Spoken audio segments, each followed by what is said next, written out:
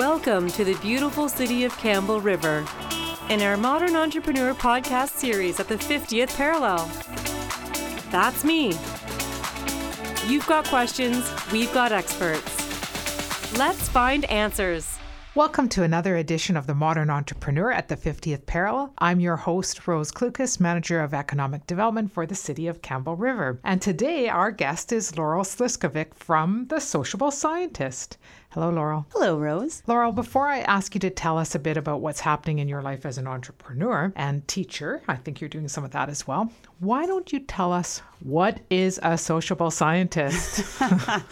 Besides the question that I guess asked the most often, I study people and their interactions with community. So my focus is mostly around leisure, so recreation and tourism and the things that people do in their spare time. And then I add research into that, so I make sure that the projects that I'm working on are grounded in research that I'm either conducting primarily on my own or that I'm gathering from other sources and bringing into the projects that I'm doing to make a more informed initiative or project or assistance with another ongoing project with the community. Okay, well, we're going to ask some more questions about that in a little bit, but I want to actually ask you a little bit about your history with Campbell River. Like, what is your connection to Campbell River? Are you from here? Was there a journey that brought you here? I moved to Campbell River in 2013, basically because I saw an opportunity to live in a community that was fairly undiscovered, I suppose, in kind of that, people moving to new places, and I wanted to stay on the island. I had done my undergraduate degree and my grad degree both in Nanaimo, and then wanted a bit smaller of a community, and Campbell River seemed to offer a lot of exciting potential, and the access to the waters unparalleled from anywhere I've ever been, and lots of trails, and people seemed interested in recreation and leisure, but there was a gap in some of the services that I saw being offered. So looked like just a bit of a point of a few different opportunities that could be explored here in Campbell River. And was that sort of the start of your journey as an entrepreneur? Yes. And did you always know you wanted to be an entrepreneur? I don't think I was ever one of those people who knew what they wanted to be. I really didn't. And yeah, after completing a master's, I knew I wanted to get into teaching. And so North Island College was also on my list of places that I wanted to look for employment opportunities. But then I really did see a gap in what was happening with leisure research and recreation development and tourism development, even though a lot of that was happening here. But some of the projects that I saw happening were being conducted by people who were living off island. And I thought there's a lot of people here that probably have more to contribute. And so I looked for some sort of a way to kind of combine my research and my academic interests with also business and entrepreneurship. And Campbell River has been the best place to do that. Well, there's no doubt about that. Okay, so under the umbrella of the sociable scientist consultant, what are some of the services that you offer? I've done research projects for smaller communities. So like the village of Cumberland, I did a recreation review, and that involved some community engagement and looking at different ways to connect with community and ask people what they were interested in having for services, and also talking with some of the staff about what services they could offer and where the community was at and what sort of facilities were available or potentially in development. I've also worked up and down the island with destination tourism organizations looking at visitor experiences, because again, that's another gap in information that we have, particularly now. There's a lot of like digital resources and research that's available, but whether or not that is accessible to the average tourism operator or even the destination marketing organizations themselves to figure out what that data means, and trying to find ways to mobilize that knowledge and involve the people who are affected by it in just kind of sorting through what that means as well. So each of the projects that I do, I also have that component built in where I try to really connect back with the people who are going to be reading that report and making it more than a report so that they're involved in even in the data collection itself, and just helping people see that it's not so scary and we don't have to be worried about asking people for their feedback, because, that really does help build the community, and it builds the business community as well to not just be responding, but to be part of that. So yeah, some private business, public institutions, and anything that has to do with leisure and community development is where my projects end up. So it's interesting because you talk about community consultation, which of course is important when you want to know how your business is serving the community, but also gathering statistic for the work that you're doing.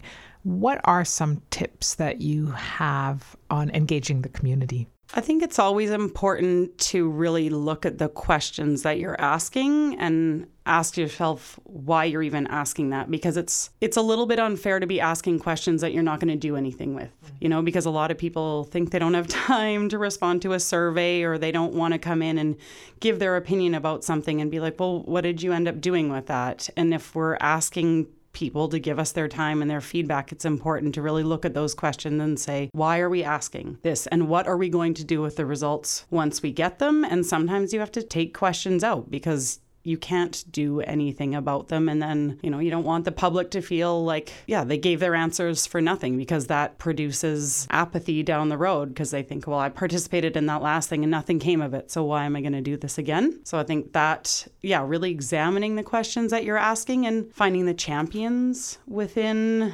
a subgroup of people maybe that could potentially help spread the word as well about why that matters. And then also going to where people are at, because so often we expect people to come to us and meet us where we're at, because maybe we have this, space in mind, or we want people to come to, but particularly around accessibility and making sure that people across our communities are able to participate in things. Like maybe we go to an elementary school and, we're there at drop-off time or something, so that moms who are dropping off their kids, maybe they can't go to something in the evening because they're getting their kids ready for bed, but they want to participate in something. So finding different ways to simply meet people where they're at is always a good strategy. And you dropped the word survey. So is that typically how you collect information? And you're primarily collecting that information for the businesses that are tapping into your services?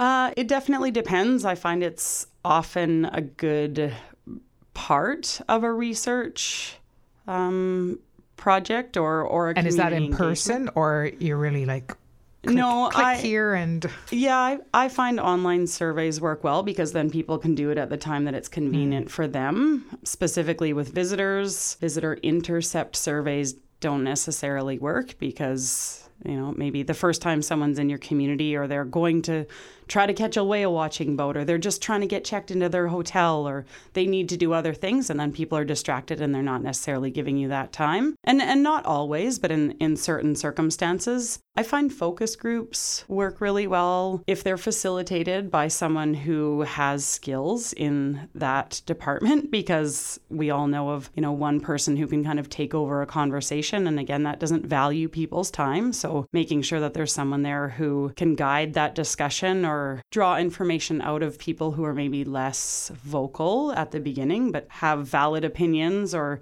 things to say nonetheless. So finding a combination of all of that and finding some way to connect with people as well, so that they trust you as the person that they're giving information to as well, right, is a really important part of any of that process. And so what's the best way that we talk a lot about technology and innovation. Is there a way to use your online surveys and incentivize people to actually participate in surveys? Because I know we live in a day where data is king, right? Mm-hmm. We're looking at data to analyze our business opportunities, our customer base, programs or services that we offer. Any secret tips on how to make people fill out those surveys? It's an ethical question, right? Because you don't want to, or I've always been taught, and I practice, that you don't want to incentivize people to the point where people are just participating to win a prize. And so often I ask for participation, and then once a survey is completed, then I put that name into a draw for a prize. And making it relevant to what you're asking people about is certainly makes sense. And because we're trying to foster, community, making sure that that's an actual local business. If it's a gift card, that it's not just a generic franchise or like kind of a global gift card, and that, that may be great. But I just try to think of like the whole cycle of what that process is. And particularly with destination development, we want people to come back to the community and maybe participate in another tourism experience. So involving the people that are going to benefit from that survey as well, or businesses or organizations that are going to benefit, asking them if they'll participate in some sort of a prize, so that, again, so it's not directly like you fill out a survey, you get something, because then that makes it very transactional, and that's not what I'm looking for generally when I conduct surveys or research projects. Okay, so you have a reasonably niche market business. How do you market your business? Marketing is a big part of everybody's business. What do you do to grow your client base? I generally try to practice what I promote. So I go to events that I think are valuable in the community, and I actively participate in community celebrations, or if there is a research project, or even if I get phoned, I'm always the first person who's like, yes, I'll participate in your survey, because if I see value in it, of course. But and showing up to open houses that my community is putting on, if they're asking for consultation, I think it's important to show up and demonstrate that I'm willing to be a participant as well. And most of my marketing is fairly natural, I would say, and just creating community connections with people that I think are doing good things in the community, or maybe where I see that they could use some assistance, or, scoping out what other people are doing in terms of community engagement as well, because that's a way for me to learn about other techniques and what's working and what's not.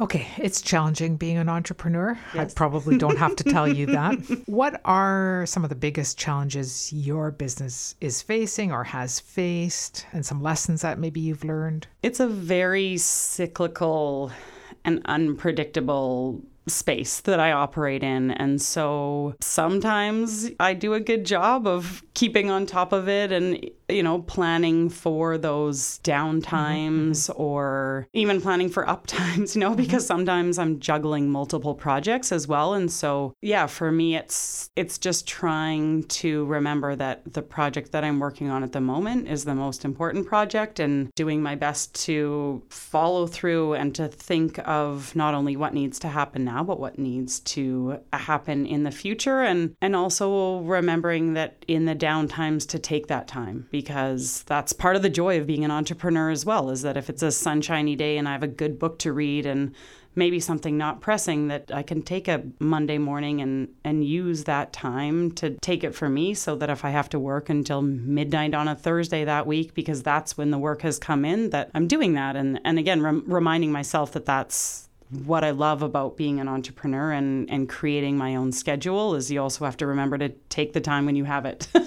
Yep. Okay, so what is the most important lesson you've learned over your career, and maybe some of the mistakes that you could have avoided? I mean, you talked about, planning probably for the financial component of being an entrepreneur and those ups and downs, but any other helpful tips? I don't know if I'm learning lessons or not.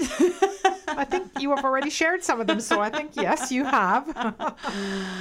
Maybe that planning your own time part? Yeah, I think so. And also being realistic that you have to work for your own paycheck, and not everyone is okay with that. And if you're not, maybe entrepreneurship isn't the thing for you, and that's totally okay. We need people in different ways earning income in our communities. Yeah, and just really having a network of people that also support me and, go to bat for me as well, or kind of recommend projects, and, keeping my ear out for those things and trying to be open to possibilities, but also recognizing that I have to say no to some things. Maybe I need that income, but that's not the right project for me. And that can be a very difficult decision to make, but I've worked on projects that aren't really what I want to be doing, and that doesn't work. That's not my best work. I'm not doing the best work for, a partner or a client as well, and finding ways to, be able to communicate that as well in a way that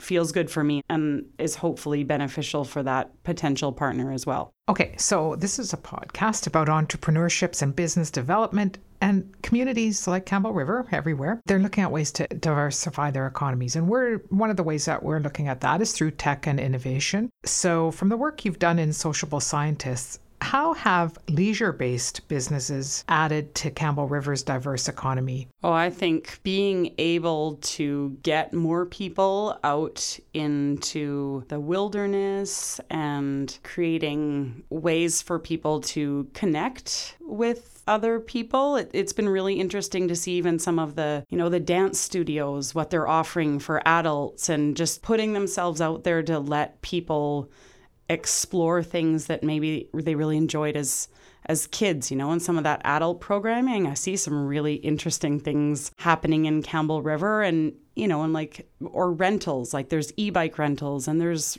roller skate rentals. And I think, again, just giving people the opportunity to try things without a lot of commitment, because, everything takes money and time to participate in, and it's nice to be able to try things. So I've been really impressed by seeing just that ability of a few different businesses offering that, rental or kind of short term, I guess like lack of commitment kind of programming, I think is really important. And particularly as people are moving to Campbell River or moving back to Campbell River, a lot of people that are in my age group anyway that grew up here and now are moving back and raising their families, and they're trying to get into things. And there's been some really interesting ways that the leisure sector has really opened up opportunities for that. Like we have a spin/pizza beer place. Like, you can eat all the carbohydrates and then exercise afterwards. Yeah, and letting people meet one another in ways that are not so sedentary is really something that I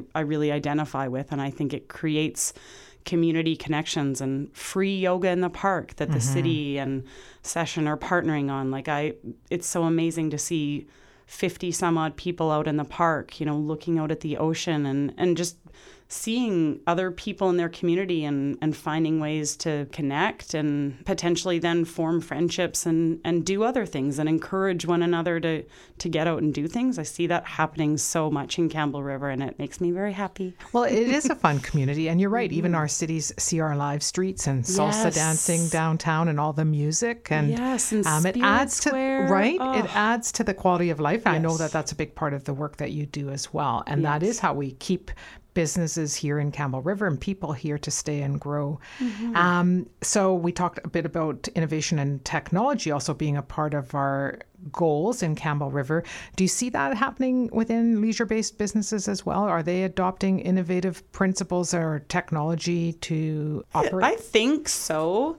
And again, for me, like some of the leisure, even if I don't necessarily see it directly in that business, I see it being supported by the business opportunities that exist within the community. So again, like you might meet someone at yoga and then you go to the co-work space and you meet people at co-work, and then there's a Slack channel and people are communicating with one another there. So that tie-in isn't necessarily so overt for me personally in my experiences, but I know that it is happening for others. I just personally don't spend a lot of time online and connecting that way. Well, what would you say is one of the most satisfying moments in your career? Well, very recently, I really like the opportunity to be able to share knowledge back with others and help people find ways that they can feel connected with research or learning or professional development. And recently, I was a co-presenter at the Tourism Industry of BC conference, and I had connected with someone from the Women of Recreation, Tourism and Hospitality, and she was doing a research project about women in the industry. She received a grant to hire a couple of students. She's an instructor at Capilano University. So myself and Joanna, who's the president of Worth, and two students, we all presented at the Tourism Industry Conference. And it was a real opportunity for us to bring students up and help them feel confident that they could present and that they could participate in professional development opportunities and reconnecting with some of my colleagues in person and just being part of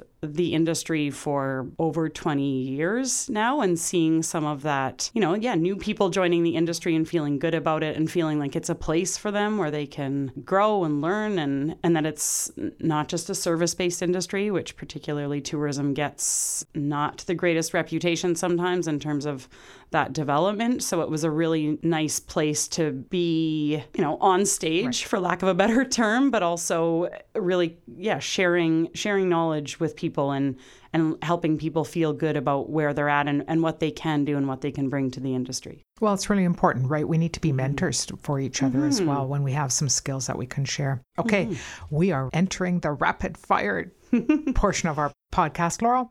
Ladies and gentlemen, it's time for Rapid Fire!